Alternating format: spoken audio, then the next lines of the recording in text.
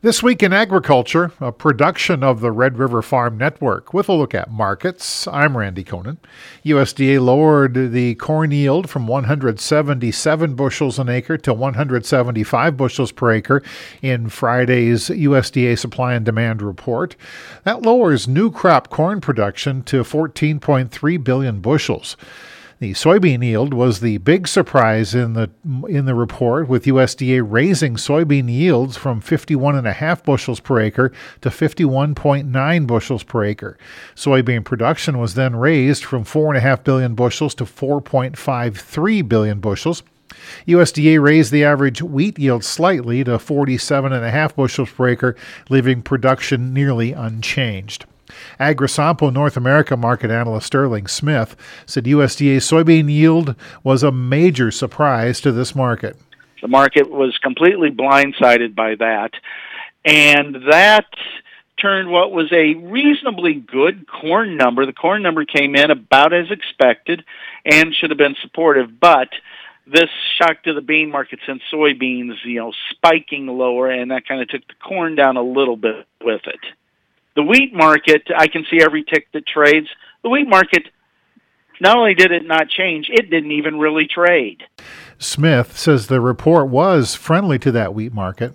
As far as the wheat goes, the wheat numbers for wheat ending stocks came in at wheat yields. They bumped those up to 47.5. That was pretty much in line with expectation. Wheat ending stocks, they actually cut to 610 from 639, and the street was looking for a bump to 649. So while the wheat is largely not really even traded that much, the number was actually fairly supportive to wheat. USDA lowered new crop corn ending stocks from 1.47 billion bushels to 1.38 billion in Friday's supply-demand report. Season average corn price unchanged at $6.65 a bushel. Soybean ending stocks were raised 15 million bushels to 245 million. Season average soybean price is down 5 cents a bushel at $14.35 per bushel. Wheat ending stocks down 29 million bushels to 610 million. Season average price down big, though, for wheat, down $1.25 a bushel to $9.25 per bushel. Global soybean ending stocks increased 2 million metric tons. Global corn ending stocks fell slightly, and wheat held steady. From a global perspective, Ag Resource Company President Dan Bossie said there's really nothing new here other than Ukraine will be exporting about 3.5 million metric tons more corn and 1.5 million metric tons more wheat due to their open corridor. With that in mind, the USDA did trim U.S. corn exports by 50 million bushels, and we saw soybean exports going up slightly. Wheat exports went up slightly, but at the end of the day, this report lacks a lot of surprises. And at the end of the day, we did see soybeans and corn trading higher, wheat trading mixed. U.S. Commodities President Don Rose said the trade was right back to trading weather. Report, it was a bit negative on soybeans, actually, so the crop's getting bigger, not smaller. Of course, the people in the dry area wonder about that, but last year we finished the bean crop off and we put our lows in November as the crop did get bigger as we got some moisture. So, like you alluded to, it's going to be up to the forecast next week and see if we get some moisture come through. And that's a look at markets this week in agriculture. I'm Randy Koenen. The North Dakota Mill has been producing northern-grown spring wheat and durum flour since 1922. The mill now adds value to more than 30 million bushels per year. North Dakota Mill employees take pride in the highest quality spring wheat and durum wheat products for the baking and pasta industries. Look for Dakota-made flour in 5, 10, and 25-pound packages, as well as pancake and bread machine mixes. Spring wheat and durum flour, superior quality, is what separates the North Dakota Mill from the competition.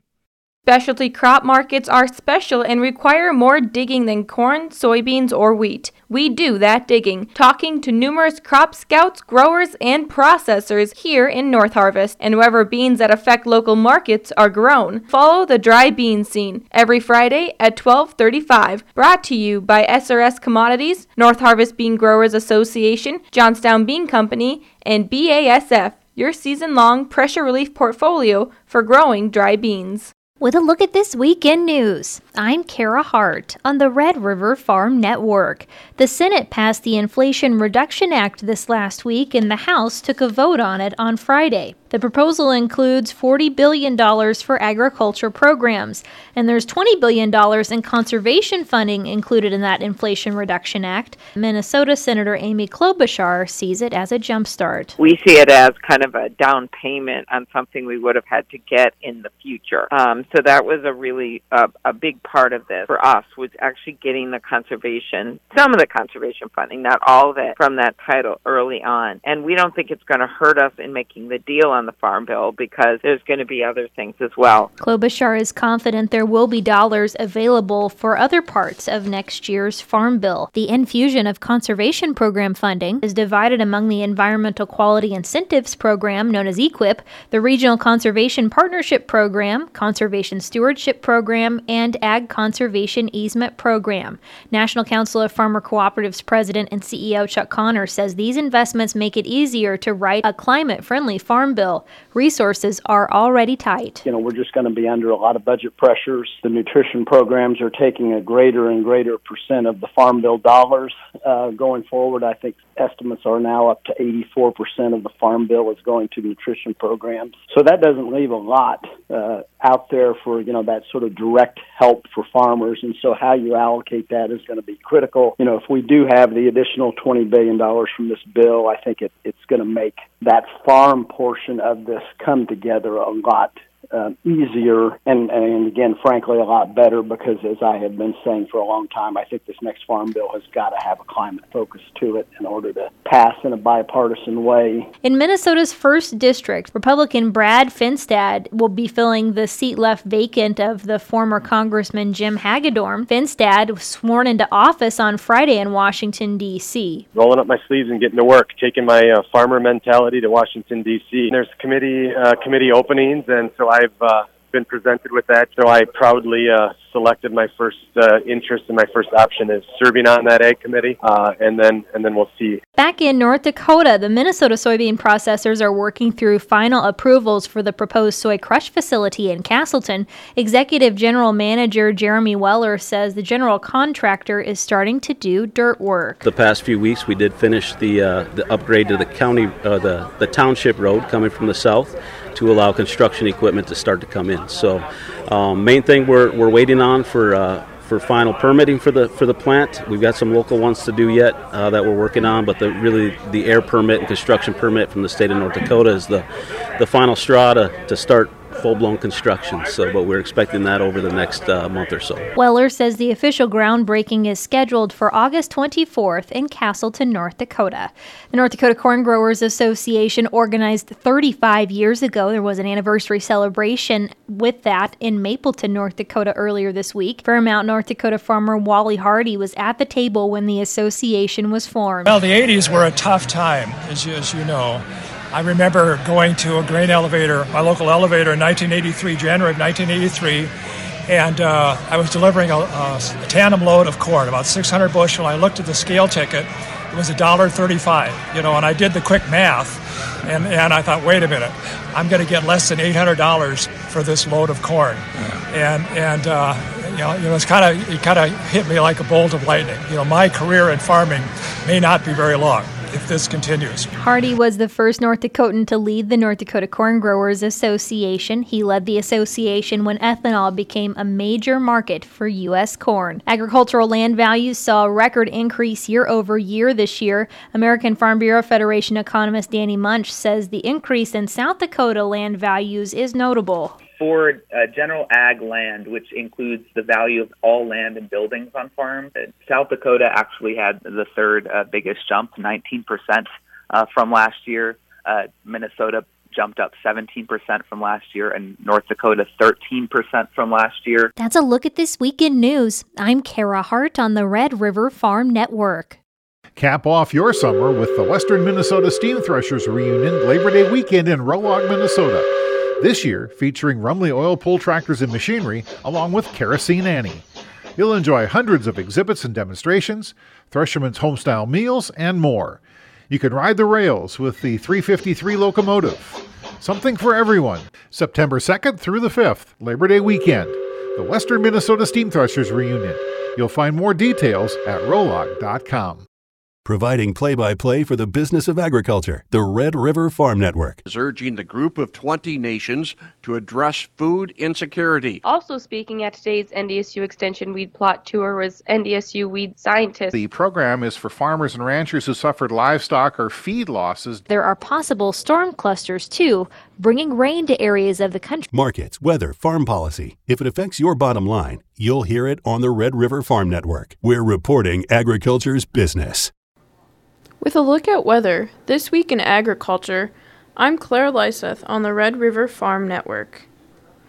In the last month, National Weather Service Warning Coordination meteorologist Greg Gust says the drier conditions started to creep back into North Dakota. Rains are spotty, and there is crop stress showing up. Really, you look at any one county, and you can find areas that are really sitting good and areas that got missed. If you were to look from, say, Finley, Sharon area, Kitty Corner down, so in east central North Dakota, Kitty Corner down toward Linton, kind of in the south central, there's some areas where you're starting to push into that, couple inches below normal here in the last 30 days, which, they're spotty areas, but they're showing up. And then if you look over a longer period, so the past 90 days, most of the growing season, in fact, then those areas that are looking 2, 3, even 4 inches below normal are still relatively small. And that's why, for instance, southern Richland County, down at southern Wilkin County in Minnesota, is kind of popping up on our radar as an area that may be advancing into the D1. Cooling across the U.S. plains next week will bring temperatures back to a normal to below normal range and touch off some light rain showers. However, World Weather Incorporated says a ridge of high pressure will return late next week, bringing a return to warmer and dry conditions. High temperatures next week are expected to range from the upper 60s to lower 80s with scattered rains. Moisture totals will vary from 1/10 of an inch to an inch in a few localized areas. Drought conditions are expanding in North Dakota, but improving slightly in Minnesota and South Dakota. According to the latest U.S. Drought Monitor map, the southern portion of Richland County, North Dakota, is starting to show moderate drought conditions. Sargent County, North Dakota, is showing abnormally dry conditions. In the last week, the severe drought across southeastern Minnesota improved, but moderate drought conditions are creeping into Wilkin County in western Minnesota. Rains improved drought in South Dakota. GL Crop Consulting President Greg LaPlante says the corn growing in central and southern Richland County is seeing the biggest setback due to dry conditions. Over the last 10 days, we kind of ran out of our subsoil moisture that we had built up over the spring, and some of that is that the crop developed so rapidly that it just didn't have time to root in like it had last year, and so I don't think our corn roots have explored the full 4 feet or 5 feet. I think they're probably tapped out in the top couple feet, and so some fields are going to be close to being zeroed out, I'm afraid. East of Barney all the way out through Wilkin County up to Otterton, that part of the valley is probably the bullseye for this flash drought right now. LaPlante says if the area would have received good rains, it would have helped greatly. Fields were pushing during spring planting, and some of the crop got mudded in. Rains can fix that, but the $1 million rains never came.